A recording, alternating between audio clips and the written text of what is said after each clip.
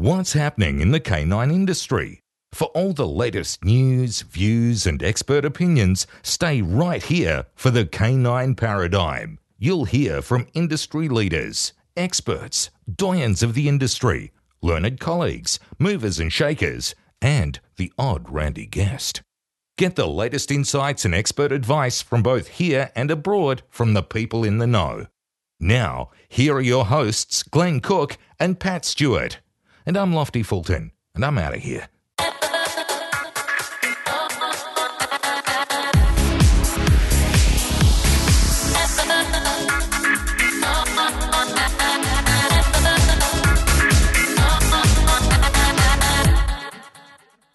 Welcome back to the Canine Paradigm. I'm your host, Pat Stewart, joined with my co-host, Glenn Cook. And today we have our second Randy guest of 2018, Mr. Andrew Clark. Do you think he qualifies as a Randy guest? He's the Randy guest. Pretty horny. What a way to start. They're your first words on the podcast. I'm pretty horny. Well done, Andrew. So, Andrew Clark, welcome to the Canine Paradigm. Thanks, guys. What are we talking about today? I have no idea. Well, I think a few good things that we could talk about is Andrew's background. Like most of our guests, I think people would be pretty interested to hear how Andrew got into the dog industry because he's had quite a interesting career, a long career in the dog industry himself, being that he was a prison officer in the dog squad. Also, Andrew was a council officer with Ku-ring-gai Council. So he's been handling a lot of dog-related issues for many years and has then gone on to privately run his own dangerous dog handling courses that he does for council and also for interested students, a lot of NDTF students. And a lot of people on the Balance Symposium have also gone off to do your course as well. So this would be a good start to the topic. Let's begin at the beginning and talk about where you started in the dog career, what got you interested and where you, how you arrived to be where you are today. Yeah, guys, look, when I was growing up, being a dog handler wasn't a recognised career option in the 70s and 80s. The dog industry was, well, probably limited to a few police dogs and the RAF military dogs. I actually joined the Navy. That was always my lifelong career goal. A few things happened in the Navy. I ended up getting out. I was going to join the Merchant Marines. They weren't recruiting at the time. I needed something to tie me over. I actually joined Corrective Services. It was only going to be a short stop, but I got interested in dogs there. I saw they had the dog unit there and I thought this would be okay. Now, I didn't even have a driver's licence at the time. So how old were you? At the time, I was 27. Mm-hmm. And you didn't have a driver's license? I didn't have a driver's license. Bloody disgraceful. What trade were you in the Navy? I was a gunnery sailor in the Navy. Right. I was at sea all the time, didn't have to drive, so I joined the Navy before I was old enough to drive. So then I decided, well, I better go out and get a licence, and I got myself really fit and applied for the dog unit and got in. Nice. Where does the training for that happen? At Windsor. All the training happened there. You had to pass an induction day. It was a competitive selection induction. I got through. I then had to undertake a 13-week training course where I then went operational. So you joined corrections and then from within corrections applied to go to dogs? Yes, that's correct. Yeah, It was only, as I said, at that stage, it was just to fill in time until A&L were recruiting again. Right. Because I didn't have any other job at the time. So, yeah. So was your induction specific to the dog unit or were you looking just to be a corrections officer at that that point in time? No, I was just a prison officer and then I got interested in the dogs when I was in there. Right. So within corrections, what percentage of the corrections officers are dog handlers? Very few. There's only, when I joined the unit, there was 40. Right, okay. What would there be, 10,000? Probably about 3,000 or 4,000 officers, I think. Right, okay. And only 40 handlers. So it's pretty difficult to get into and selective little group. It is. Some people didn't want to go into that line bit of things, even though they were interested in dogs because you didn't get the overtime you got in the jails. But yeah, there's a lot of people that were very interested in the dog unit. It is, well, as far as I'm to this day, it's the best thing you can do in corrective services. Right. Is there any extra pay in that? Or No. No, it's the same. No. And what are the corrections dogs mostly used for? Drug detection primarily and crowd control. There's the passive alert dogs, which came into corrective services in the mid-90s. That was quite a groundbreaking program for the time. Mm-hmm. And they've had the multi-purpose dogs or the GP dogs since the mid-80s. Right. Okay. And that's for controlling prisoners. Yep. And then the detection aspect, that's for sweeping rooms and you check people coming in? How does that? Yep. Also, screen visitors coming into the jail, do inside the jail as well. The shepherds do a lot of that sort of work, searching cells, and also obviously the presence of having the dogs there for crowd control and security purposes. Mm-hmm. Cool.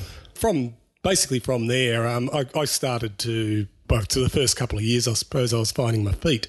Then I started to look outside corrective services to see what else was there. Mm-hmm. I met a lot of fabulous people as well. Roger Mayer I met early in my career. I also... Who was a police dog handler? Yeah, Roger was, and he's a bit of an influence in my early dog handling. We all know Big Dog. He's a great fella. Yeah, and like I really pushed hard to go to a seminar in 2004, I think it was, with the Army Trackers and War Dogs Association in Amberley. And after a lot of under the table work, I got approval to go up to Queensland. And I think for me that was the big turning point as a dog handler, learning that there was other things out there. There was other techniques there, and I got and that's where I started going outside corrective services, going to visit police, going to visit customs, quarantine, etc. The military working dogs in the army. I started networking with all those people. Mm-hmm. And in that time, I think you were instrumental in developing an association yourself. Like there was you and a few other people that the Australian Working Dog Association, was it called? Yeah, Australian Service Dog Association. That basically came from 2004 when I was up in Amberley. Bob Bettany and Leo Vanderkamp, who were the president and secretary of the Army Trackers and War Dogs Association at the time, they sort of said, who's putting their hand up to run our next seminar? And there was just dead silence in the room. So me being stupid, I said, yeah, okay. And things basically happened from there. I organised and coordinated the next year's seminar out at Windsor. I think we ended up having 13 dog agencies from around the country attend. That's a good showing. Yeah, we had the minister turn up. I got a commissioner's commendation for efforts and everything. So, yeah. Nice. For about 18 months, I was a white-haired boy until I got put on the shit list again. Well, it's a gutsy move. So you were at your first seminar and at that one you agreed to host the next one. It's a gutsy move. And basically from that Windsor one, that was formed the Australian Service Dog Association because the Army Trackers and War Dogs Association said we shouldn't be doing this. Yeah. We're just an old group of retired people, should be current people within the industry. And that's basically how it was formed. So prior to you forming that group, there would have been no service dog trials? There was no service dog trials per se. There used to be the old Police and Services Canine Association that ran till the mid-90s, but they did biathlon type things, fun things with agility type things with your dogs. There wasn't work-related detection, protection work actually in those trials. That came, we had a couple of seminars which were very successful. The first actual service dog trials came in 2008, which we hosted, which were at Corrective Services Brush Farm Academy, and also at the Million Paws Walk at Homebush. It was in conjunction there. That was quite very successful. But just explain what is the service dog trials for people. Okay, the service dog trials basically it was in the disciplines. Everything was people competing in the disciplines the dogs were trained for. So there's man work, tracking, detection work, etc. All right, so it was all in the disciplines the dogs were trained. What were the rules for entering? You had to be police, military? Yeah, police or military, yeah. Right. And basically the discipline you're in of your dog is what you competed in. And, a lot of teething problems, but it went on from there. Yeah, awesome. And so you're in corrections. You did that for how many years were you there? 12 years. Okay, so your little between jobs looking for something to do you went for 12 years. 12 years, yeah. And then, look, I sort of outgrew corrective services. I won't go into the reasons and why for us here, but I started looking around. I didn't want to jump straight into private enterprise because I reckon I would have fallen flat on my face. And I saw a job going for an animal management coordinator at Ku-ring-gai Council, and I applied for that and got that job. Just going back to the association for a little second there, Andrew, how long is that still in effect? Like, is it still running or is it sort of... Not really. Look, basically, the last event we did was in 2013. Someone else really needed to put the hand up that was still serving. I think once you're out of the law enforcement military circles, I think the trust thing's gone a bit and they're suspicious of civilians running these things. So someone else within the services really needed to put the hand up and take over. No one really did. I know a lot of times with these events that if the right type of person's not running them, then they tend to flounder because without somebody proactively putting in a lot of their own time, they tend to go by the wayside. I haven't heard anything of it since you were actively involved in it. It'd be nice to see that the agencies were getting back behind something like that again. So is there a service dog trials running now, or there's nothing? Look, the police were doing one just for them. They had an Australasian police one. I think that was in 2013 as well. Right. I don't think there's been much since. Yeah, look, it's strange. If you've got the motivated people within the services, these things get off the ground. But if you don't, they're pretty hit and miss. Hit and miss. There you go, Denchi. There's an opening for you. There's definitely something going on. There is something, because I went to New Zealand recently for something. So there's something similar. Yeah, the police, I think that's related just to police, whereas we were everybody sort of thing. Okay. And, it's good to get everyone together, because you never know what you don't know, right? Like someone else might be doing something cool and you don't get to see it. Oh, 100%. Look, as I said, my learning curve went from basically plateauing to going skyrocketing when I started going out and training with other agencies. It was just fantastic. Yeah, I think it's brilliant for the agencies, as Pat mentioned. I think that any time that you're all getting together and sharing invaluable information, it only aids to make your organisations better. Oh, 100%. The quality of the dogs, the standard of the dogs, type of dogs you're using, relevant information, because that changes constantly, as we're all aware. It's an example, just outside of dogs, but I always think about it. There's a company that make like military equipment, and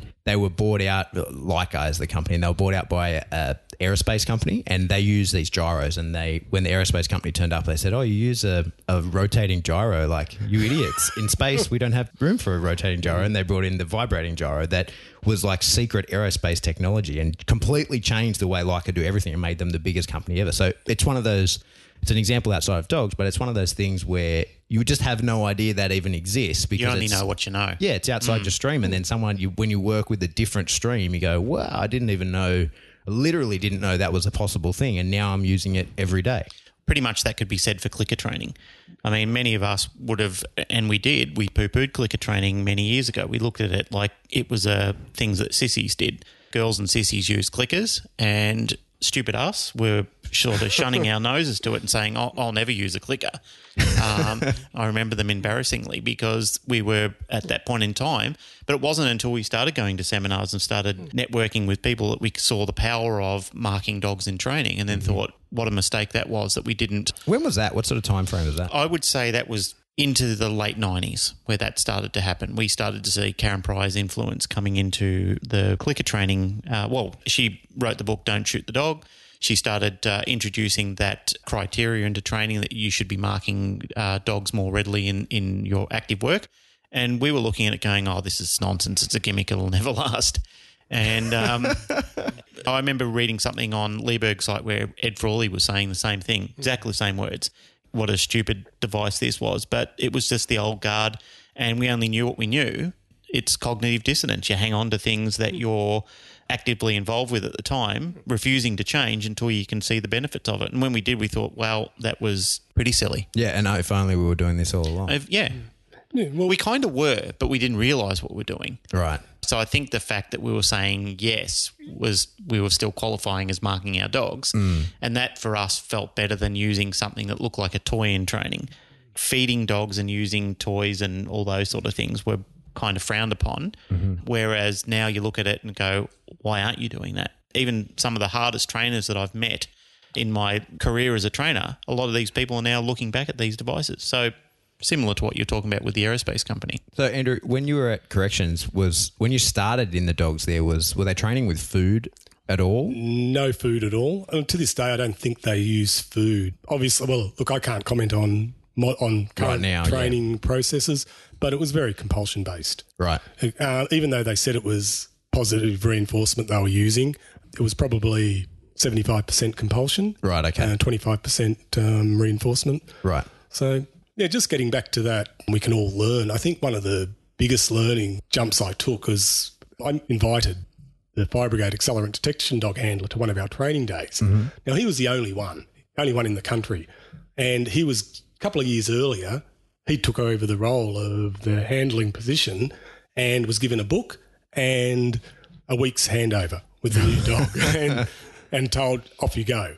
Welcome to your job. You're already 3 weeks behind. That's right. And basically, he thought of himself as the minnow in the industry and everything. And so I invited him to a training day, and I sort of started thinking, we're going to show fill a few things here. And I tell you what, he laid one drop of petrol or 1 part per million of petrol on a hinge and let it sit there for an hour. Then we came back, and this is on the hinge of a cell door. He sent the dog. I have never seen a dog work a scent cone so well. Yeah. And just sat and put its paw right where the pin drop of petrol was. Yeah. And now Phil's the leading authority in accelerant training. That's when I said to Phil, teach me everything you know. Yeah, I just thought, how good was this dog? And does he just got a knack for it, or where did it come from for him? Look, I think he's an intellect as well as he wants to know why.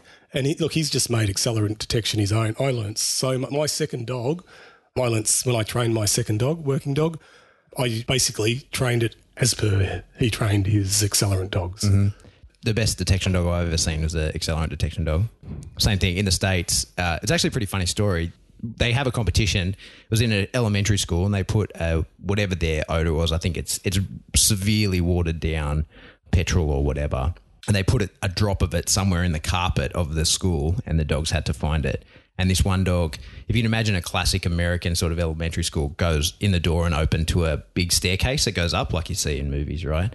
It was to the left as it went up, but the stairs went to the right. And so the dog followed the scent cone straight up the stairs and actually slammed into a wall because it was following its nose because the scent was falling down the stairs and it went the wrong way. And yeah, anyway, figured it out and indicated perfectly on it. I said to the handler, I said, mate, that's the best I've ever seen. He goes, yeah, I hear it all the time. He actually told me that they were doing a similar sort of thing, a big joint training thing, and one of the Navy SEALs saw him working his dog and actually picked up his dog and said, I regret to inform you that this dog is now belongs to the Department of Defense. And he said, well, what do you want with the accelerant detection dog? And they said, damn, we thought he was a bomb dog. And they were just going to take him. So anyway. But yeah, so when you're in corrections, how many dogs did you have? I had two. One only one at a time. And yeah. But two through your career. Yes. Yeah.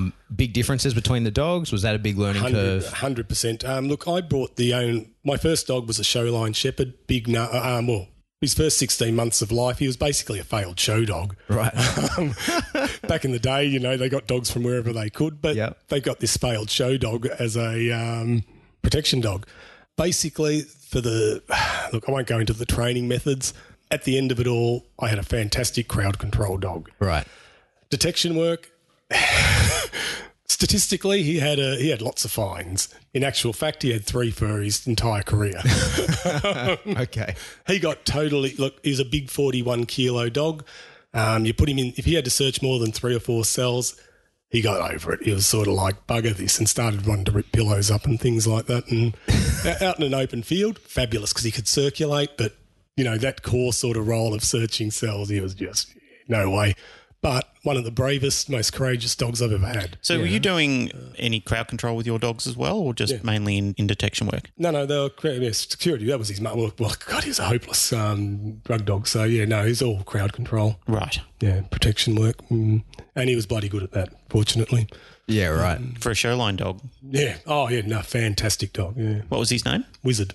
Oh, that's Wizard. Yeah. That's Wizard, yeah. Yeah, I remember you talking to me about Wizard quite a few times. Yeah. Terrible name for a... Yeah. He came with that? Oh, yeah. Right. No, Andrew called him. Yeah, Andrew. Yeah, I've been waiting my whole life to name a dog Wizard. This is the one. But my second dog, obviously, it was I begged and pleaded. I'd seen the working line dogs and the shepherds, and I'm thinking, I want a good drug and protection dog. Yeah. It was actually Roger Mayer. I sprung up Roger Mayer and I said, where am I going to get myself a good working line shepherd? And police had just reneged on a deal with Jack Lotsky. They were going to take his litter and they reneged on it. Roger said, go here. He's got dogs and he'll probably sell you a couple cheap. And I've gone beauty. And that's basically how the first working line shepherds came into the unit. Right. So they said to Andrew, welcome, Andrew, here's your second dog, but you're not naming it. This one has to be Harry Potter. So you got to raise that dog from a puppy. Yes. Because the other you got at 14 months. And Yeah. This one I got at 8 weeks. And I got another one as well for another handler. They splashed out and got 2. Yeah, but only because they were a reduced rate. They wouldn't have paid the full rate. It was 2 for the price of one. Yeah, it was 2 for the price of one. And I think once they saw that, the difference, the actual drive and, having shepherds in the unit that were actually good drug dogs. It did change a few things. Like they still didn't want to pay money, but they wanted the working line shepherds after that. Yeah. Classic government. Yeah. And so that dog, what was his name? Viper. Viper. Oh, that's a better name. That's a much better name. That's better.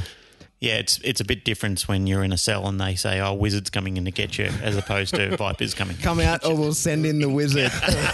Send him. It's going to turn you into a frog. So, Viper, you trained completely? Yeah. Big challenges in that it was a totally different dog and you'd had one dog for so long? No, he was easy compared to Wizard. Absolutely, because he was just... Loved to work. Yeah, loved to work. He was be never disappointed when you took him out on a training run. So it was a company time that you got to train him on, or Well, a lot of your own time, though, as you know. You don't just... Oh, so he came home and lived with you. He wasn't. Oh, yeah. He wasn't a working dog. No, he was department's dog, but... but he comes home to live with the handlers. Yeah, yeah. Perfect. Is that how it goes with all the corrections dogs? They go home with the handlers? Yeah. Yeah, right. Yeah, because sometimes they actually have puppy raisers that raise the puppy for them, and then they give them to you at a juvenile age, and then the training generally starts from there. So that's actually encouraging to hear that you got to manage and run him from an 8-week-old puppy. Most operational handlers did, unless for whatever reason they didn't want to raise the puppy or whatever, but most operational handlers reared onto their second, third dogs or whatever, they would rear them from a pup. So the only issue then is there's no overlap period, right? So you would have had Viper and Wizard for a period at the same time? I retired Wizard the day Viper went operational. Yeah. His legs were going and had a short muscular disease. It was shortening the muscles. He couldn't really jump. And Right, How old was he when you retired him? 7.5, 8. Right, okay. Well, that's pretty good working life still, especially for a show line shepherd. Yeah. Working in the cells. All right, so then you leave corrections and you went to... What council did you work for? Ku-ring-gai Council I went to. Look, that turned out to be a very good move because I got to know people within the industry there and I started running sideline training. So that sort of eased me into things. You guys have never worked with council, have you? No, I haven't, never. Working with local government is... Interesting. Yeah, that's a good word, is interesting. Like I was responsible for running all their investigations for dog attacks and things like that, doing all the training. One thing I noticed though, when I went, I thought rangers were all professional dog handlers. They were really skilled in the art of catching dogs. And dealing with aggression in dogs. It couldn't have been further from the truth. Basically, the safety equipment they had was a pole, and they didn't even know when they were going to use that pole. I was only there. It was only my second day there when I went out with a ranger to apprehend a dog, and they're running around chasing a dog with a pole. It wasn't aggressive. And it's sort of like, what the hell are you doing? Right. So all of a sudden, that's where the penny just drops straight away. There's a call for training in this type of training in the industry. Not just how to avoid dog attack, but how to apprehend properly. And that's where I started, from there, thinking, okay, how am I going to make this work? Well, that's good because it follows on that saying, see a need, fill a need. Yeah, that's exactly right. And then I think I stayed there 18 months, 2 years as an employee. Then I saw the opportunity to buy the premises at Mona Vale, which had the half a dozen dog wash bays. It was being run primarily, it was a pet store that had a small grooming daycare type thing. I thought, no, I'm going to make this into a training centre, keep the dog wash bays, and I bought that. So that was Total Dog. That's Total Dog, yeah. Yeah. And how long did you operate that for? I was there for 5 years, I think, 5 years. Right. And Total Dog was like daycare, dog wash bay that was like a self-service thing. And training and grooming, yeah. So, it started off as just training. I was going to do the dogs that I was working with were going to be in daycare sort of thing. But I had such a big call of people wanting to leave their dogs there. It became probably the biggest part of the business. Right. So, yeah. But you were then doing like a drop-off style board and train with the dogs through the day. Yes, yeah, that's right, yeah. How do you find that as a model? Do you think that was... I think that's the best model. I still do that today from home. Yeah. I think that is because you do short, sharp sessions throughout the day. If you've got working 3 dogs, like I am, no, not today, but tomorrow I'll be working 3 dogs, you just get them out for 5 minutes, put them away, get them out for 5 minutes, and I find it's a very good, obviously a lot better than a 1 hour session or a 2 hour session. Yeah. No, I 100% agree. I think that's the way to go because, I mean, the way I do it, just through necessity, usually is you go to the people and then you're on the clock for an hour, so you want to train for an hour, but that's not the best way to train a dog. Yeah, the training should never be managed over a time frame. It should be based on results with the dog. Yeah, 100%. The old way that we used to do it was it had to be a certain amount of time. So if you trained one dog for 20 minutes, you had to train the other dog for 20 minutes. And that was primarily a set function. This is the old model that we used to train dogs in earlier on. But now we've pretty much discovered that it's like that saying, one person's trash is another person's treasure. It's the same thing with animal behaviour. You bring one dog out, it'll last 5 minutes. 5 minutes is perfectly fine for that dog. The dog's basically saying, I'm done. 5 minutes, I'm done. I understand. Another dog, 45 minutes, happy. It'll go 2-3 hours, quite happy to work through it. Randy'd be happy to work until you killed him. Opie, 5 minutes. Yeah. So, yeah, and every dog's different. Every dog's different. I usually try and explain to people like this session is for you. It's probably we're getting a negative effect on the dog. This is just so that you can learn what we're doing, and then you imply it to the dog throughout the week or whatever. Yep. But if you're actually doing the training, I think that drop off is the way to go. Oh, look, some jobs, obviously, as you know, have to be done in the house. Like if a dog's got a fence line barking issue, that can't be addressed anywhere else but the house. So those sorts of things, obviously, I still do a lot of home consults. But if it's anything basic obedience and even aggression issues, depending on the issue, I prefer to take the dog myself. Mm-hmm. Let's jump back in time again, back to your council days. What was the number one complaint that you were attending to as a council officer? Oh, barking dogs, definitely. Yep. 300 over 300 a year. Right. Wow. Just in Ku-ring-gai. Just in Ku-ring-gai, yeah. So a complaint comes in. Obviously, neighbour complains that they've got a barking dog in the area. What's the process? What do you then have to do? Well, look, all councils have their own internal procedures. Like in law, all it says is a person can't let their dog bark in a way that's going to unreasonably affect the amenity of any neighbour in any other property. So that's a very wide scope there. Generally, if I got a barking dog complaint, I would want to know, I wouldn't accept the dog barks all the time because we know dogs don't bark all the time. Be more specific so I can go to the owner and say, your dog is barking between these times or at this. So I'd want as much information as possible from the complainant. When is the dog barking? Do you know the trigger? How long does a dog bark for? If they could give me that information, I'd take it further. If they couldn't, then it's sort of like, no, I'm not going to accept barking all the time. So I know the dog doesn't bark all the time. If they say for extended periods during the day, that's fine, because then I can go and listen. I mean, yep, that's 100% right. Okay.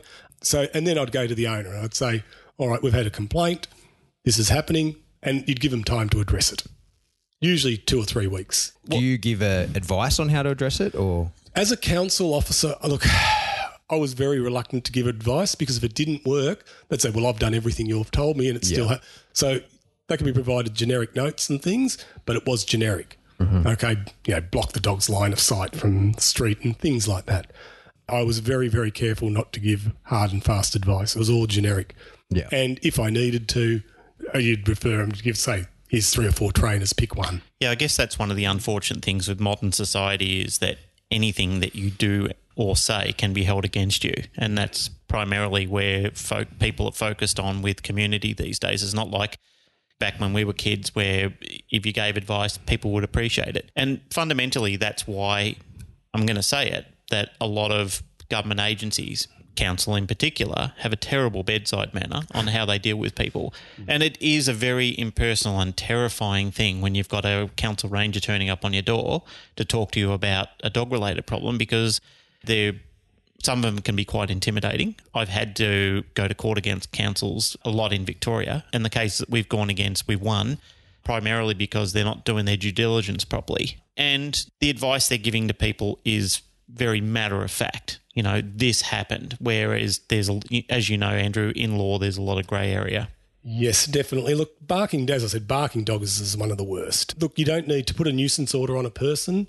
That can't be challenged. But any breaches of that nuisance order, you've got to be able to you have the same burden of proof as any other criminal matter. Yep. Okay, and that's where the complainants, when they have to actually put their name to and actually make a statement and that statement be challenged in court, a lot of them are sort of going, oh, no, I don't want to do that anymore. So explain that for a second. So you get complaints of barking, you check it out, it's legit. the dog. If it's legit, then and the owners haven't been able to take measures, or they either don't want to or they can't, you've got no other option. You've got to put the order on. And so what is that? It's just a nuisance order, and it would state that they must stop the dog from barking in any way that it affects the amenity of any other neighbour. Right. And it's like a written guidance, right, that you deliver, they sign. It's an order. No, it's an order. You're serving them an order, a nuisance order. And they must stop then. They've had their warning. It hasn't worked. They get this. If the dog continues to bark. If the dog continues to bark and you get another complaint, then the first thing you'd be doing is sign. And it's like any other criminal matter. Then you've got to gather the evidence, and you can either infringe, prosecute, or give a warning. Right. Like any other matter. And what would be the average in your council? I know every council is different, but say someone did have a dog that barked, they didn't do anything about it, they breached their order. What would happen from there? Look, I know every case is different, but in general. Actually, very few people I actually infringed. By the time you got to that point, most people have taken action, right, one way or another. So probably I reckon I would have only ever written infringements for half a dozen barking dogs. Right, and infringement's like a fine. A fine, yeah. And how much was that fine? Two penalty units, $240. Okay, $220. Sorry, $220. Right. Okay. So. And you could get multiple of those, right? Say if they just go, no worries, I'll pay the fine. Then what? You can prosecute. Right. I actually did prosecute one for that as well, but that's another story. Right, okay. They just refused to take action. So I put that was actually not for a nuisance order. I put a prevention note because they had multiple dogs. With a nuisance order, you have to establish which dog is barking. If there's multiple dogs, very, very hard to establish which dog is barking. So if you do a prevention notice, which is under the Environmental Protection Act, which basically is a blanket. You've got to stop the noise coming. Doesn't matter which dog. It's a lot easier when there's multiple dogs. Right. I know you would be a very reasonable person to deal with. I just know the nature of who you are as a person, and I know that you would do what you needed to do in order to help people out a little bit. It's just the type of guy you are. And I know somebody else who was quite like that was Mel Isaacs as well. She was very reasonable as a council officer in helping people with dog-related matters. She did everything she could possibly do. So herein lies the problem for people, and for people who are listening. If people from the local council are coming around to talk to you about a dog-related issue, work with them. Especially if they're being a reasonable person like Andrew or many of the other people that are pretty good people that come around there. Work with them and try and meet them halfway or even 3/4 of the way with a lot of things they're talking about, because there are some real shits of people out there who they just get a bug in their ass. As soon as somebody comes around there, they just want to dig their heels in, do nothing about it, and take no responsibility for the problem that they are creating. Sometimes you can be the victim of just a neighbour who is a pain in the ass themselves. There's been plenty of times where I've seen that evident when people have come to me and spoken to me about dog-related issues, and they've said to me, look, there's an old person down the road that's just very intolerant. I can't seem to get through them. None of the other neighbours that live anywhere near me, the people on the left and right-hand side and over the road, none of them have a problem, but the person who lives 5 blocks down the road, the minute the dog makes one bark, they're on me like a fly on a turd. So one of the things you've got to have a little bit of a think about in this sort of situation is that sometimes these people are actually coming around to help you out. Yeah, look, there's other avenues as well. If I think a complaint is vexatious straight away, after you've had a look and you think, no, this isn't happening, that's why I want to know all the information beforehand so you can actually properly investigate it. Yep. Once you realise this isn't an issue, then you give the original complainant, you give them a letter basically saying, if you want to take this further, do it through the courts. Get a noise abatement order. Yep. Which they wouldn't get anyway. So yeah, right. Or go to community justice. Because there'd be a burden of proof along with that as well, right? There's no burden of proof to put on a nuisance order. It's just in the authorised officer's opinion. So, but if you said to them, there's no problem here, for them to take action through the courts. If I said, and the councils are under no obligation to investigate either. If you think it's vexatious, then you just say, look. Just beat it, dickhead. Yeah. If you want to, you can go to the Community Justice Centre for a mediation, or you can get a noise abatement order through the courts. Mm-hmm. So that's with barking dogs. Did you have to deal with like dangerous dogs, dog attacks very much? Yep. We probably had about 80 dog attacks a year, because I later worked as a consultant with Ku-ring-gai for about 12 months as well. Right. Because I couldn't get anyone to fill my position, so I went back part-time as a consultant. So. How many of those were serious, Andrew? Look, most were dogs just running up and yapping. So more rushing and charging. Yeah, rushing, charging, minimal, or dog-on-dog fights. Serious attacks on people, probably 1 or 2 a year, maybe. Or yeah. All right. And what's the process usually then? Oh, well, that is a criminal matter, obviously, a dog attack. So in the first instance, you're getting all your information from statements from the victim and any other witnesses. If you've got enough evidence there, then straight away I'd be going to speak to the owner. If it was a severe attack, which I have had a couple of on people, I'd be taking a notice of intention to declare the dog dangerous with me. The only reason for that is that puts restrictions on the dog. So while you're investigating it, that dog isn't going to be running around roaming the street. It's got to be muzzled and things. You may not it may be found to be all crap or whatever, not as severe as you originally thought, but that can be dropped. Right. I'd get the notice of intent, anything serious, I'd get the notice of intention on pretty quickly. And once a dog, is it different council to council with the labelling a dog dangerous? Like once it's labelled dangerous and you get those restrictions, can it be that can be undone at some stage or after 12 months? Right. So no, a dangerous dog order can be appealed. A menacing dog order can't be appealed. Period. You can apply to council to have it revoked after 12 months. A dangerous dog order can be appealed in the courts. Right. And that dangerous dog order, can it be revoked just after 12 months? Yes, or it can. You have to go through courts? No, it can be revoked after 12 months. And what's the process for that look like? Each council have their own internal processes. They should have a policy. I haven't yet to come across one that does, but they're meant to have a policy for revocation of dangerous dog and menacing dog orders. And they're meant to also tell the dog owner what they actually require from them before they'll revoke the order. Right. So, and a lot of councils just say, go get training. Right. But they're not specific with it, which makes it very hard. Yeah. So my dog gets a dangerous dog order. I come back and I say, look how good his obedience is. Not good enough. That's not good enough, right? Well, it wouldn't be for me but when I was in the position, if someone said, what do you want from me, I'd give them a list. I want to not only just pass the temperament assessment, I want to see over that last 12 months, you've taken real measures to modify the behaviour of the dog. Mm-hmm. And who would conduct that temperament assessment? Like, does council employ contractors to do that or the rangers do that? Look, I have, as in private enterprise, I have conducted temperament assessments for council. Generally, though, the cost is borne by the owner of the dog. Right. Okay. Yeah, that makes sense. That's fair enough, I suppose. Yeah. And so it can be lifted. Here's a squirrely one. So if you're walking down the street with your dog on leash and a cat that is someone's pet cat gets in the way of your dog and your dog kills that cat, is that enough to be then labelled a dangerous dog? Yes. It's definitely a dog attack in law. And even though it's predation, not aggression, etc., you can argue that to the hilt. But in law, the definition of a dangerous dog is any dog that is attacked, pursuant to Section 16 of the Act. So that alone would make, even though it is not actual aggression, it is predation, but in law, it says that is a dog attack. All right.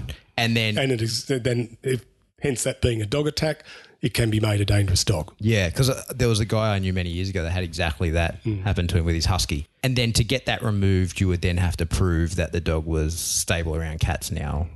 Not necessarily. I would say you're a better manager of the dog because that is a pretty hard task, as you know, depending on the dog. Yeah. That could be a very, very hard task. I'd more want to know that the owner's got good control of that dog because predation, it's not a learnt behaviour, so that will never, ever become extinct. Even though you can do a lot of training to make it aversive, that's never going to be truly extinct. And I wouldn't be asking the average dog owner to do that. I'd be asking the average dog owner to have good control of their dog. Yeah. It's a weird one. It's just a really specific case. A guy, I wasn't there, it was years ago, but he said that he did have good control. The dog was on leash right next to him, but if the cat jumps out in front of the dog, he's like, what am I meant to do? Anyway, it's a squirrely case. Yeah, look, I just had one with a client where the dog did kill the cat. No, but they put the menacing dog, they didn't want the order to be challenged, obviously, the council. They didn't put a dangerous dog order on the dog. They put a menacing dog order on. And they put down as the reason excessive aggression, not because of an attack. So I went into bat for the owners over this. I said, well, this isn't an attack. This isn't aggression. It's predation. Totally different. I lost it. They still put it on, but their argument was sound. They'd put it on for the wrong thing. Right. But as I said, when it can't be challenged in court, law unto themselves, and yeah. So that submission would just been like a written submission to the council. No, I went through, like, it was a way. Look, obviously the client's paying for it, but I went through everything in about 4 or 5 pages saying why it wasn't aggression. But, yeah. It is kind of one of those squirrely things, though. We often look at it like in that sort of situation, the cat was out, the dog grabbed the cat. However, any situation where I've been dealing with these sort of same things myself, and I've been talking to clients both sides of the fence, I was involved where a dog killed a rabbit, and people, the people with the dog going, oh, what's the problem? It's a stupid rabbit. We'll just buy another one. However, as we know, love is love. When you love an animal, it would be like somebody's dog killing your dog. It's the same sort of thing. We look at it as it's a rabbit. To the child, it's like, this is my beloved pet. If you love something, you can't help feeling that remorse and that loss for it. So people do suffer when their cats and rabbits and guinea pigs get mauled by the neighbour dog. We look at it as if it's just a little animal that we can go to a pet shop and replace, but it's an identity to them. And that is the issue that we're often faced with. I was unattached to that type of thing at the start because I would have been one of those people who thought that same exact thing until I saw the effect that it actually has on people. So I get it in those situations, but the type of thing that Pat's talking about, there is a loose cat out in the road and it comes darting across and literally falls into the mouth of your dog. It's a situation of you've got a loose cat running around the neighbourhood. Different thing if your dog breaks free of the leash and runs through their property and nails it in their front yard.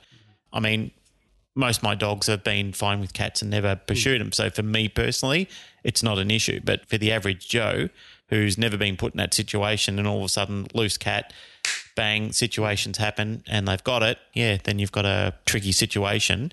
And it's not only a bad one for the people who've lost the cat, it's also a terrible for that have been involved in the whole dog-related issue because now they're faced with council injunction coming down on them and the legal ramifications and also having to deal with their neighbours as well.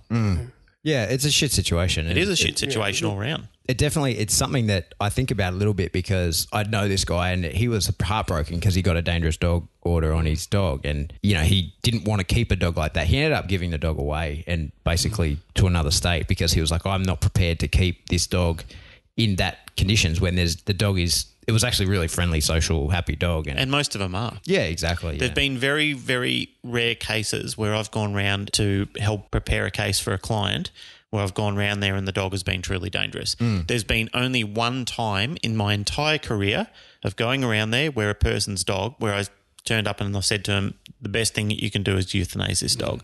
And they were mortified. And I sat with them and explained it. I didn't just walk in and drop that bomb on them straight away. And I said, there's no amount of training that's going to fix this problem. I said, this dog is truly dangerous. I said, it's probably one of the very few that I've given this recommendation to, but the dog is truly dangerous and you're going to find yourself in a lot of hot water. I said, I can't defend you. There's no way. So there's no court on this land. I said, we'll be laughed out of there. And I said, you're going to be up for hundreds of thousands of dollars in defence to try and get this dog saved. And did they? They put the dog down. Right, okay.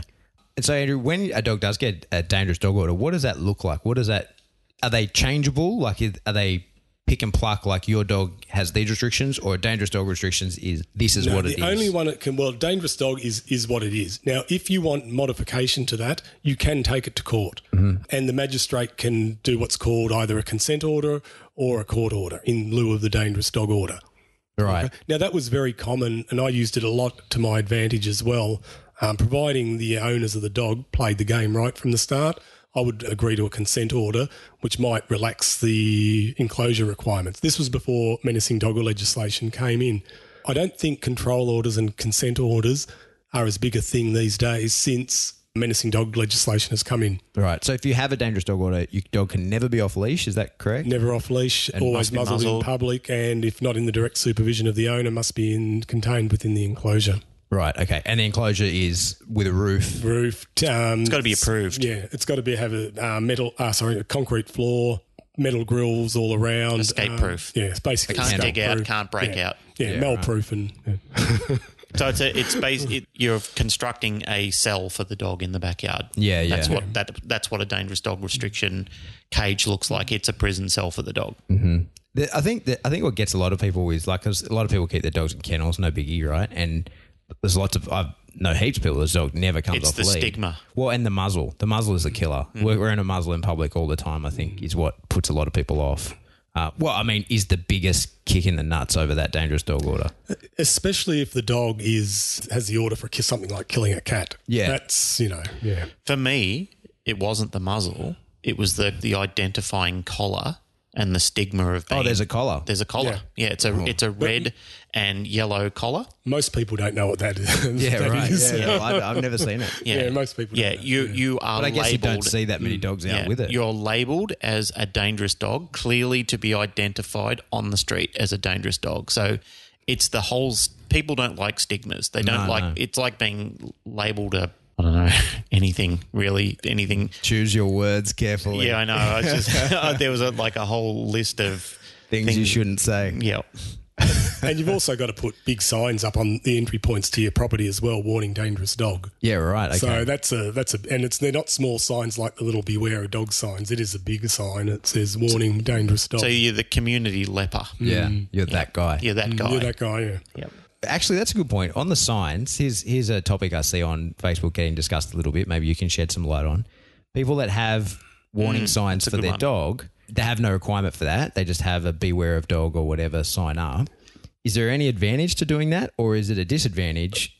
Legally. Because you know the old story. Under litigation, I could see where, look, if you put that in your front yard and your front gate isn't locked, I reckon your dog has access to that front yard, I think you're very, very stupid because that doesn't exonerate you from the law. Mm-hmm. Okay? If you've got a dog, because everyone has an implied right of entry from the front gate of a property to the front door for lawful purposes. Right. So let's say I was going into your house to deliver... To spread the word of Jesus. Yeah, to spread the word of, or whatever. I've been delivered mail that belongs to you. Sure. So I'm going into your property for lawful purposes. That dog comes around and chews me, you're totally liable. Yeah. And the fact that you've got a beware of the dog sign on the front gate, that says that you knew about it. Mm-hmm. Guess what? I'm going to take your house for that. Yeah. Okay, so and any other criminal charges you get as well. Yeah. Okay, so I don't think it's a good idea. If you're going to have even if you didn't have that sign, it's still not a good idea. Lock your gate. If you're going to have a dog that's got any chance whatsoever of biting somebody, lock your gate, because then it becomes a criminal offence to jump the gate or the fence. Yeah. That comes under the Enclosed Lands Act then. What about having a sign saying dogs running free rather than beware of dogs running free? Yeah, but that to me then would serve as don't let my dogs out, shut the gate. Yep. Yeah. Yeah, that's fair enough. That makes sense. Because you see them, even in my area, there's quite a lot of them that beware of dog on heaps of fences. And I mean, I know all the dogs. None of them are a threat to anyone. I think it's actually irresponsible of the law to try and go after a person who's got a problem dog to say that you can't have a beware of dog sign on the front of your gate. I think that should be a hallmark thing for anybody who's got a potential dog that could bite you to have a sign on the front of you, regardless whether it would or wouldn't. That's where I think the law is broken. There's nothing against the law to have that there. Criminally, you've done nothing wrong by putting a beware of dog sign up. Yeah. But I'm just talking more from litigation. I know, it's a prosecutor's wet dream. Yeah, it's sort of like... I think we're pretty lucky in Australia. There's not that much litigation of that type Yet. Yeah, well, hopefully it never comes. But our civil law is a lot different to the States. It's not as easy to sue someone here as it is in the States, but still... I know I wouldn't want to be in that situation. My dogs, even though I'm pretty bloody sure they wouldn't take out someone coming in the yard, they're still locked away out the back. I remember seeing in a Facebook group once a video of an object guard, and really good on. There's a famous sort of video of a dog guarding a suitcase and the decoy. It's a good video. I'll put a link to it. It's worth having a watch. And one of the comments on it was, I wish to God I could see someone's dog doing that. I'm going to run up and jam my hand in his mouth. Now I own your house. And that was from an American guy. And the comments from other people around the world were, well, in some places, playing stupid games still wins you stupid prizes and you ain't getting shit. If, like, my dog bites you, that's your problem. So I don't think we're as bad. We're not that bad yet. I don't hear that too much about them, but I think it's the possibility certainly exists there, right? You don't hear so many stories here about like burglars breaking into people's houses and being bitten by the dog and then getting successfully suing the house. You cannot profit from committing a criminal activity in New South Wales. Right. If someone jumps over your locked gate or into your backyard and they get mauled, too bad. Really? Really. Okay, so that's good to know. The problem is excessive force. That's where it comes down to a grey area. There says nothing about it in the companion. I don't know what Victorian law, Queensland law is. It basically says the dog is allowed to, if the dog is in protecting property or the owner, basically I think they're civilly exonerated. what they tend to look at is how excessive it was. Like if you're talking, you jumped the fence and got like an arse full of teeth, then they would look at you and say, well, what were you doing there? Look, I can use, like law enforcement and things, I can use reasonable force. You can use reasonable force on an intruder. Yep. Dogs, how do you teach a dog reasonable force? Yeah, well, that's arguable, isn't it? The dog is going to keep going until it's told not to or... Until the threat's eliminated. Like I'd have if someone jumped my back fence and my dogs took them out, I'd have no problems. I'd defend that any day. One of the good things it does say in the Act too is that the dog is allowed to defend you or anybody it knows. Yeah, right. Basically, Okay. So in the animal, So that is pretty reasonable protection. It is reasonable protection. for the dog. You are still allowed to be defended by your dog in a hostile situation. So if I'm walking my dog, you come along in the street and attack me, my dog is allowed to defend me. Yeah. In New South Wales. In New South, I'm not sure what the I think law I think is in Victoria as well. It says the dog is allowed to. I'd have to refresh my knowledge of that, but I know the recent one in New South Wales where I consulted with a client, and it was a situation where the guy was attacked on the street. He was walking his dog. He was attacked. The guy came out with a shovel. The dog bit the guy on the shin because he was waving a shovel around at him trying to hit him. The dog whacked him in the shin. They got into a bit of a scuffle over it. The court then said, this guy is claiming that you set the dog on to me. He came to me for me to prove that the dog had not been attack trained. So there's nothing I could do to get the dog to attack on command. Mm-hmm. So we were running around with a sleeve. I was getting the guy to yell, get him, attack, skitch him, any word that he could think of. We videotaped the whole thing. Dog was just running around wagging his tail. So the dog acted in a defensive mode. I believe the dog felt it was defending itself, not defending the owner, but the situation was hostile, it was out of control, there was a lot of yelling and screaming. The dog bit the guy. It was 4 good puncture marks on his shin. So the court basically turned around and said, well, stick it. What breed of dog? Bull breed. A bummer, because I was going to say, sounds like good genetics. Get in touch and see if we can use him for start. He was pretty happy, as I said to the guy, because when he came to me, he was quite worried about the situation. He said, what do you think's going to happen? I just said, in this situation, as long as your story is sound, I think you'll be okay.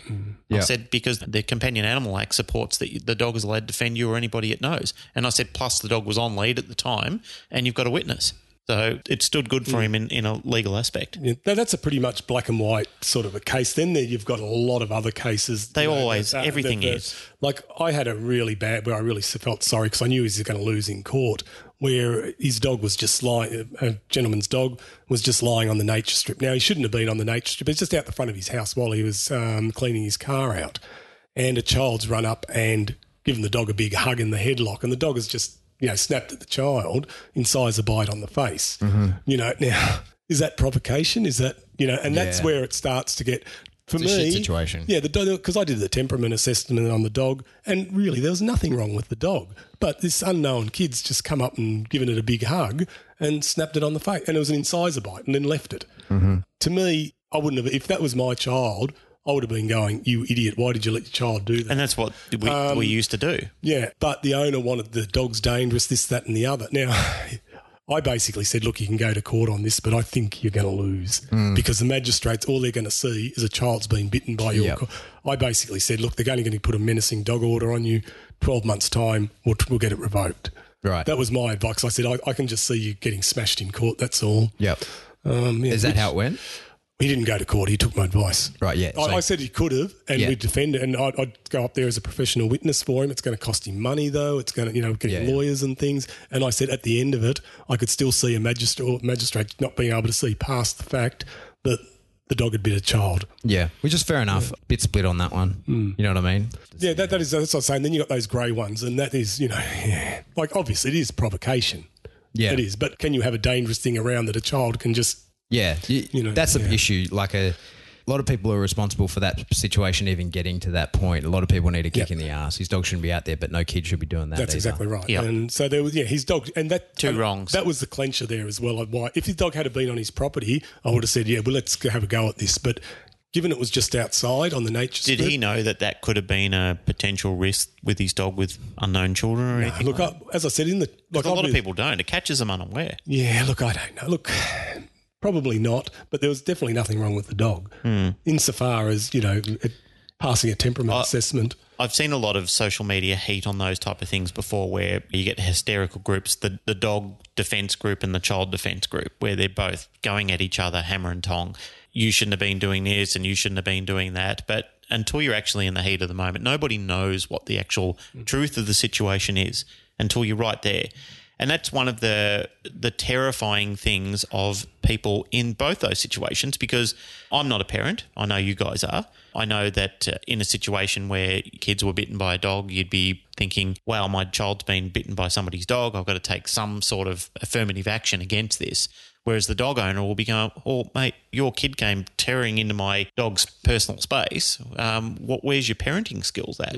That's right. So there's two aggravations going at each other there. Who's right, who's wrong? It's something weighs on my mind a lot because, say, my two dogs are 100% safe with my kids and kids in general. They both love kids.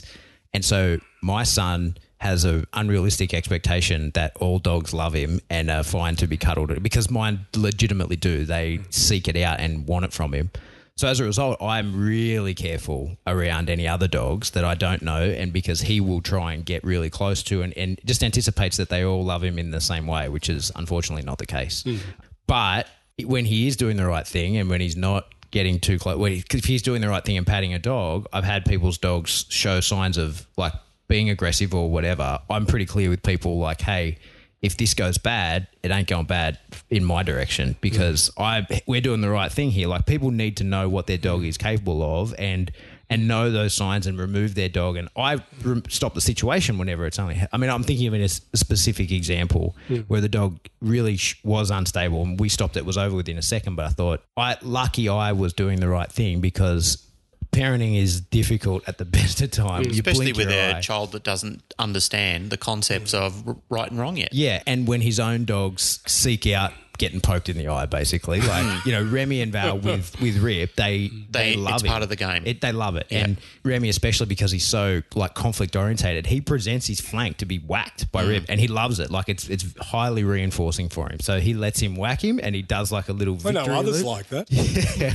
I know, right? Andrew's like that. But as I say, it's funny, and in their relationship, it's fantastic. Like, they're safe as houses together, but it's given Rip an unrealistic expectation of like, oh, big dogs that come up to me like to be whacked on the ribs, and then they do a little victory dance and they come back and present the other side to be whacked. Because he enjoys conflict, and it's a game they play.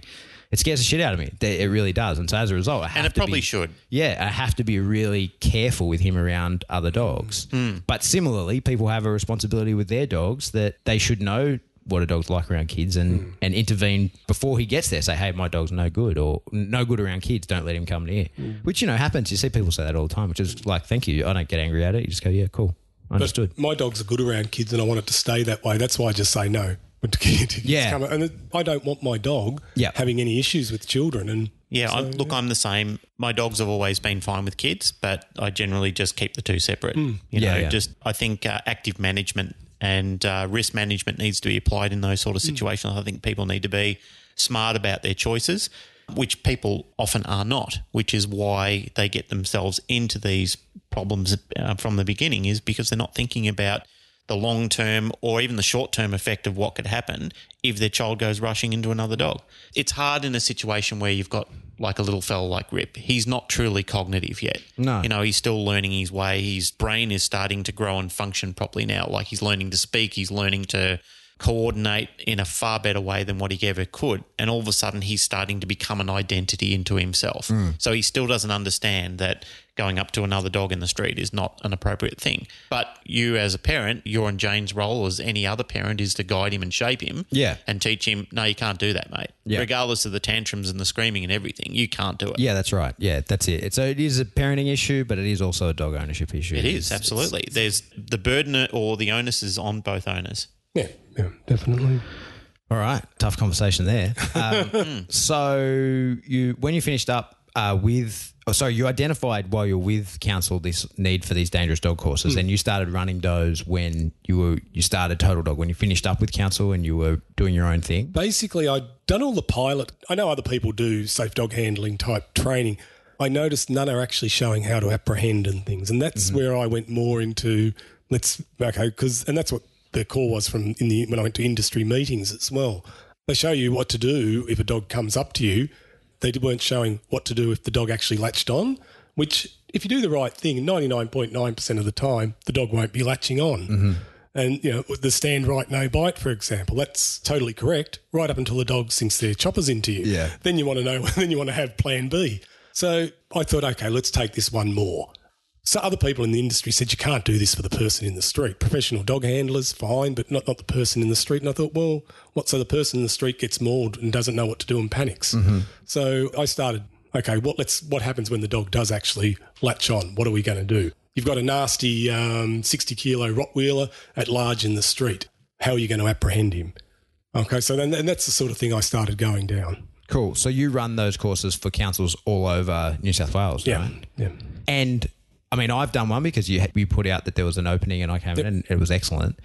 Do you normally allow like rando people to turn up like me, or? Generally, look, it's designed for industry. I do a lot of trainers. I do a lot of vet nurses, vets. Sydney Dog and Cat Home now send all their staff to me, especially after they had quite a nasty incident with Carolyn Hamilton a couple of years ago. Mm-hmm. She'd just done the course and she was very... Well, she put a post about that, I saw somewhere, thanking that it went as well as it possibly could have, having had the training. It's always good when somebody that's in hospital for 2 weeks after an incident like that still thanks you for the training. Yeah, right. Basically, she won the day because she didn't give up. Yeah. She kept on trying to restrain. And that's what I say to people, restrain and fatigue. Try and restrain the dog and fatigue them if you can do nothing else. Right. And that's what she did basically. The dog was far too powerful for her.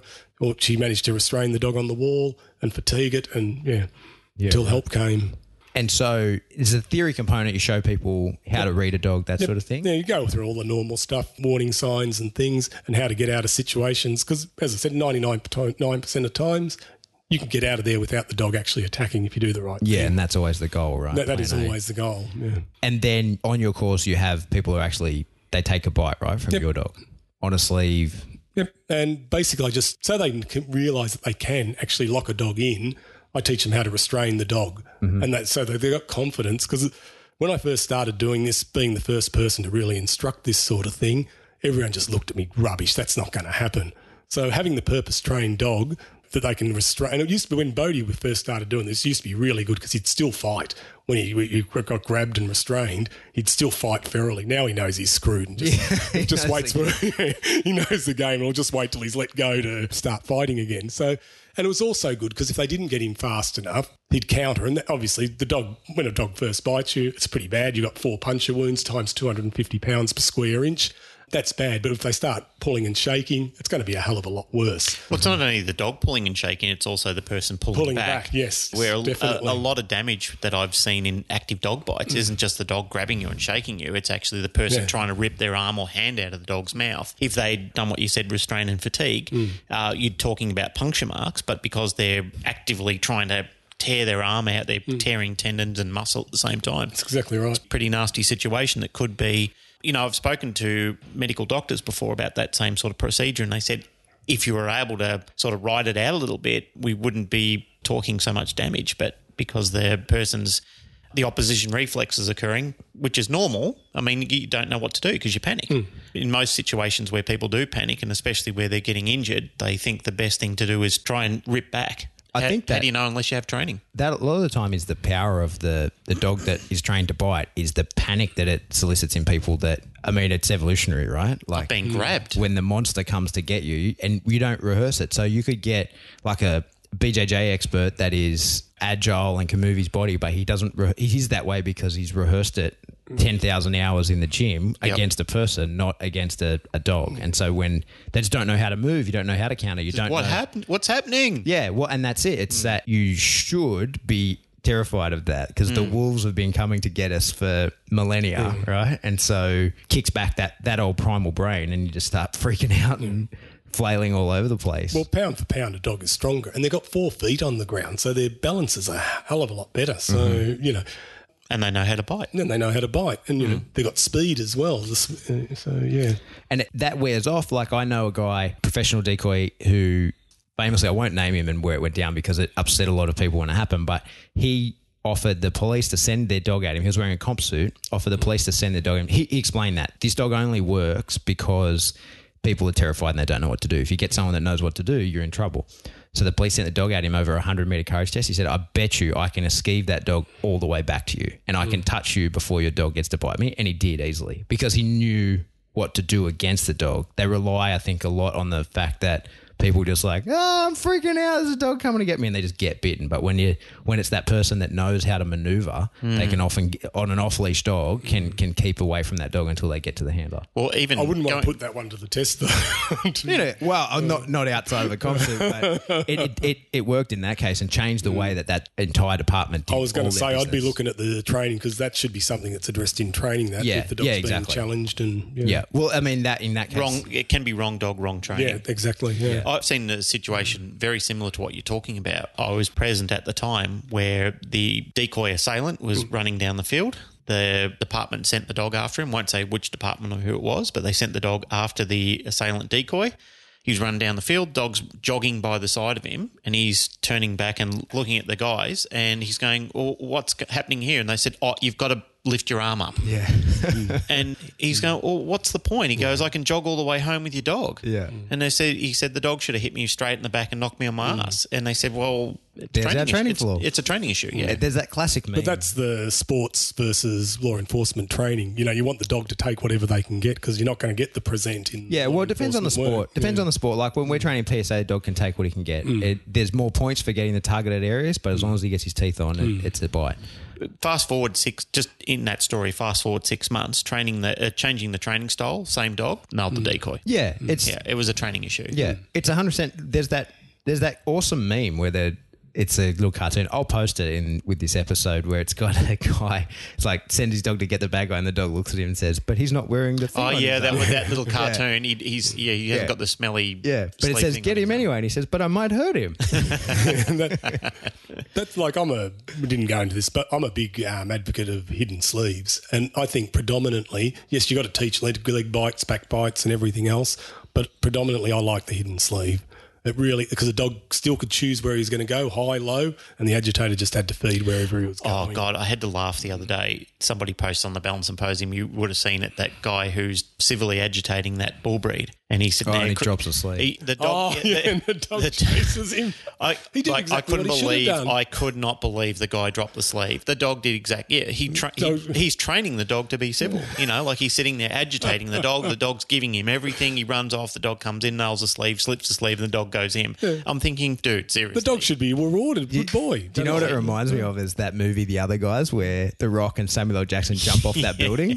Like, it's just like, I just got caught up in my own awesome and forgot that life has consequences. I wasn't there for the time, but I remember colleagues of mine, they had a decoy there that was doing some training, and he had a sleeve on his left arm, and he got so caught up in it that he presented his right arm with no sleeve on it. The dog took it. Well, that's something I think about in the work you do, that when people, it's the panic, right? They freak out. And so that's why there must have been a lot of work with your dog, Bodie, to make sure he wouldn't bite if that happened. That's the thing. The dog, you had to have a real, because people do stupid things, and I had to make sure he was very, very safe. And I had one person I think it was only 2 or 3 courses before Christmas.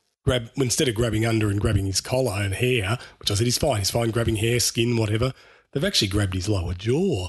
And I'm just, just one readjustment on the bite and he's lost his fingers. Yeah, yeah. And, luckily, and he called off straight away. And, yeah, that's the sort of dogs how many dogs are going to tolerate that? But it's the panic of, like, you're sending a dog to bite someone. It's their first time. It's meant to be the experience that you get. You have no idea what they're going to do. Yeah, that's exactly that's just stepping back in time in this conversation. Interesting thing you were talking about before, where if you freeze, the dog won't bite you. The old advice. Yeah, the old advice. Yeah, stand right, no bite. Stand right, no bite. Like a tree or whatever. Have you ever seen that video clip on YouTube where the guy's talking about a brown snake wiggling across the road, And the guy's in the video and he goes, if you just stand still, they won't bite you. And the dog's come straight up his leg and bitten him. Have you seen it? No. I've got to try and find that and put that on the clip as well, because I've seen situations exactly that same advice. When you were saying that before, I was mentally imaging that video, because I've seen the same sort of thing occur in dogs before, where people have said, if you stand still, the dog won't bite you. Well, that may be the case. Sometimes. 80% of the time, that may be the case. But 20% of the time, that dog will take a sniff of you and think, yeah, I'll bite you. Or they'll stop, but as soon as you start again, they're going to start. Yeah. And so what do you do? It's sort of like, And if it is a trained dog, then you're really just hoping that there's a flaw in the training program, right? That's really what you're hoping for. You're like, oh, well, hopefully this dog goes into a park and hold and outweights it. Or if it's like a street dog, you're hoping that What then? What are you trying to solicit in the dog's brain then to make him not bite? You remove the threat or remove the prey? One thing I've always said is the calmer you can remain in a situation, the better. I reckon I've gotten out of a lot of situations because I haven't panicked. And I know you can't instill that in novices because they're going to panic. But you can only just, in the history of the world, nothing has ever been achieved by panicking. And that is the mindset of the handler means so much when you're dealing with dogs. I think if you remain calm, I think I've told Glenn about this one. I might have even told you, with the solicitor with his two nasty, or barrister with his two nasty pit bulls I had to seize from his house. No. I had to seize a couple of nasty pit bulls. He played me this guy really played me bad. When I rang him up and I said, you haven't complied with your dangerous dog orders. Merry Christmas. I'm coming to seize your dogs. He brought him in the house, so I could take them from anywhere except the dwelling. Right. So I've had to go get a warrant. I've gone to the cop shop and they've gone to the courts and got a warrant for me. And I've had a dozen cops turn up to watch me get these dogs. And I'm thinking the dogs are in the house still. But I didn't tell him I was coming this time. But I just assumed. So I put a hidden sleeve on. I just, it's overtly, and I've had my baton in my pouch. I honestly believe their dogs weren't there. The rangers wouldn't come in with me. They said, that's your job description to get them. The police were waiting, and I'm sort of thinking, please don't shoot if the dogs do get me. Anyway, I've walked in. I've rattled the gate, waited to see if there was any dogs in the yard. Waited a good 30 seconds. Nothing. Opened the gate, shut the gate behind me. Two dogs come running around the corner. I've gone, oh, shit. And all I've done is I've expanded the baton, I've stood my ground, and I've presented the sleeve. Oh, I'm ready to feed the sleeve to the first dog. I was going to take the first one out with the strike across the back of the occipital ridge, and the second one was probably going to get me, and I was going to take that out when it got me. These dogs had already attacked a couple of people, so they definitely did bite. Yeah. I think the fact, though, they stopped about 2 or 3 metres from me and went back around the side. I think the fact that I didn't panic was the only reason I didn't get bitten, or I didn't have conflict there. So that is, I think, a big situation where I remained calm. But I was able to remain calm as well because I thought at worst I'm getting one dog biting me, at worst. Well, the other dog would probably take the lead from the first dog anyway. Yeah. Like if one dog acted, then the other dog would, that pack mentality would kick in where the dog thought, well, he's on you, I've got to jump in this skirmish as well. Maybe some dogs will just jump around the back barking, but often in those situations, I know dogs that you would never classify them as dangerous or even predict them for being a biting dog, but because there has been a situation where one dog has bitten, the other dog has thought, this is new to me, and it's like an experimental phase for the dog. And the person has said, I would have said that dog definitely, but no way in hell would I have ever imagined that the other dog would have ever have done it. It's never shown any sign of it. But just because of that arousal situation, you've got to bite. Yeah, they just get caught up in it. They get caught up in it. Yeah. Yeah. Human beings do it too. Silly young boys going out with their mates. Usually, they're academic, they're thoughtful, they're caring, they're empathetic. Their mates are doing something, they're getting caught up in a situation, it's highly arousing. All of a sudden, all bets are off. All bets are off. Yeah. Here, hold my beer.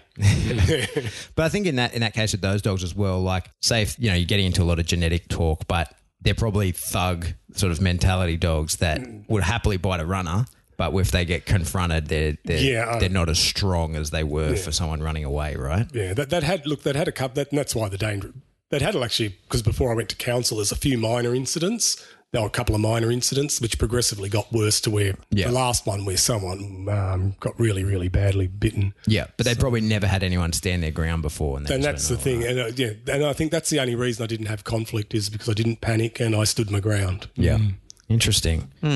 So at the moment, Oh, you sold the premises of Total Dog, right? Yeah, I kept Total Dog as just for the training and yeah. Yep. So that's someone else is running a similar thing out of the premises. Yeah, no training. They're just daycare and dog wash and grooming. But you kept the name and that's your business now. Yes, yeah. Cool. So, and so that's able me to expand more, and because I was very confined to the northern beaches before. Now I'm servicing the whole state and establishing myself up the coast now, hopefully. Nice. You just bought a holiday house, right? Yeah. So I'm still trying to get more work up the coast now. Phase into semi-retirement up That's there. the one. I like it. Very good. All right. So if people want to get in contact with you, they can do that to get a dog trained, or if they have issues with counsel and they need advice, you can and do regularly act as an expert witness, that sort of thing? Oh, definitely. Look, people get themselves into trouble because they make statements without getting any advice whatsoever. And they basically put themselves in it. Things they could have got off if they had and I know people don't know, or they think they've got to pay for a solicitor that's going to cost them, hundreds or thousands of dollars. They don't know that there is advice out there. So I would recommend the first thing before you even talk to counsel is get advice from an expert before you give a statement. I'm not saying lie, never lie, because if you get caught in a lie, you're screwed. Yeah. But get advice. Get advice. Yeah. And I suppose people are thinking, do I talk to someone who knows dogs or do I talk to someone that knows law? And you're the guy that knows both. Yeah. That's it. And they can get in contact with you just for normal pet dog obedience, you train, that sort of thing. Yeah, look, I don't do a lot of pet dog obedience, but I do it. I do more aggression issues, but yeah. Sure. Okay. So that's where you focus on is aggression. Aggression and behaviour issues generally. I think there's a lot of, one thing as you know, doing pet dog training for basic obedience, there's a lot of people doing that. So, yeah, it's a pretty saturated market. Yeah, that can do it really, really well as well. That's exactly right. And a lot of people, you can go to the dog club and pay $4 a session or something and get your basic obedience. So, I don't really, as I said, I will do it if someone asks me, but I do more the problem solving. Yeah. Yeah, cool. All right. Well, Andrew Clark, thank you very much for coming in. It's been a pleasure. I've learned quite a few things. Yeah, it's been fantastic, mate. Thanks. And that's it for another episode. Yeah. Thank you, Glenn. Oh, thank you, Pat. Thank you. You're very welcome, Andrew Clark. You're welcome back anytime. Oh, thank you. if people say they like the episode. That's it for another episode of the Canine Paradigm. As always, if you want to get in contact with us, you can do that via Facebook. Send us a message. Let us know what you think. We'll have an album up relating to this episode, and we'll have some photos of Andrew and anything that we've talked about through this. We'll remember, and we'll put those links up that we said. And again, if you like what you're hearing, please jump onto iTunes or whatever service you're downloading and listening to us through and give us a rating if you can. Doing that really helps us get in touch with people that we can't just harass on Facebook. And even spread the word too. Like if you do enjoy the show and there are other dog industry people out there who you think would benefit or would get some entertainment out of it, please pass it along. Exactly. So that's it for another week. Cue the music.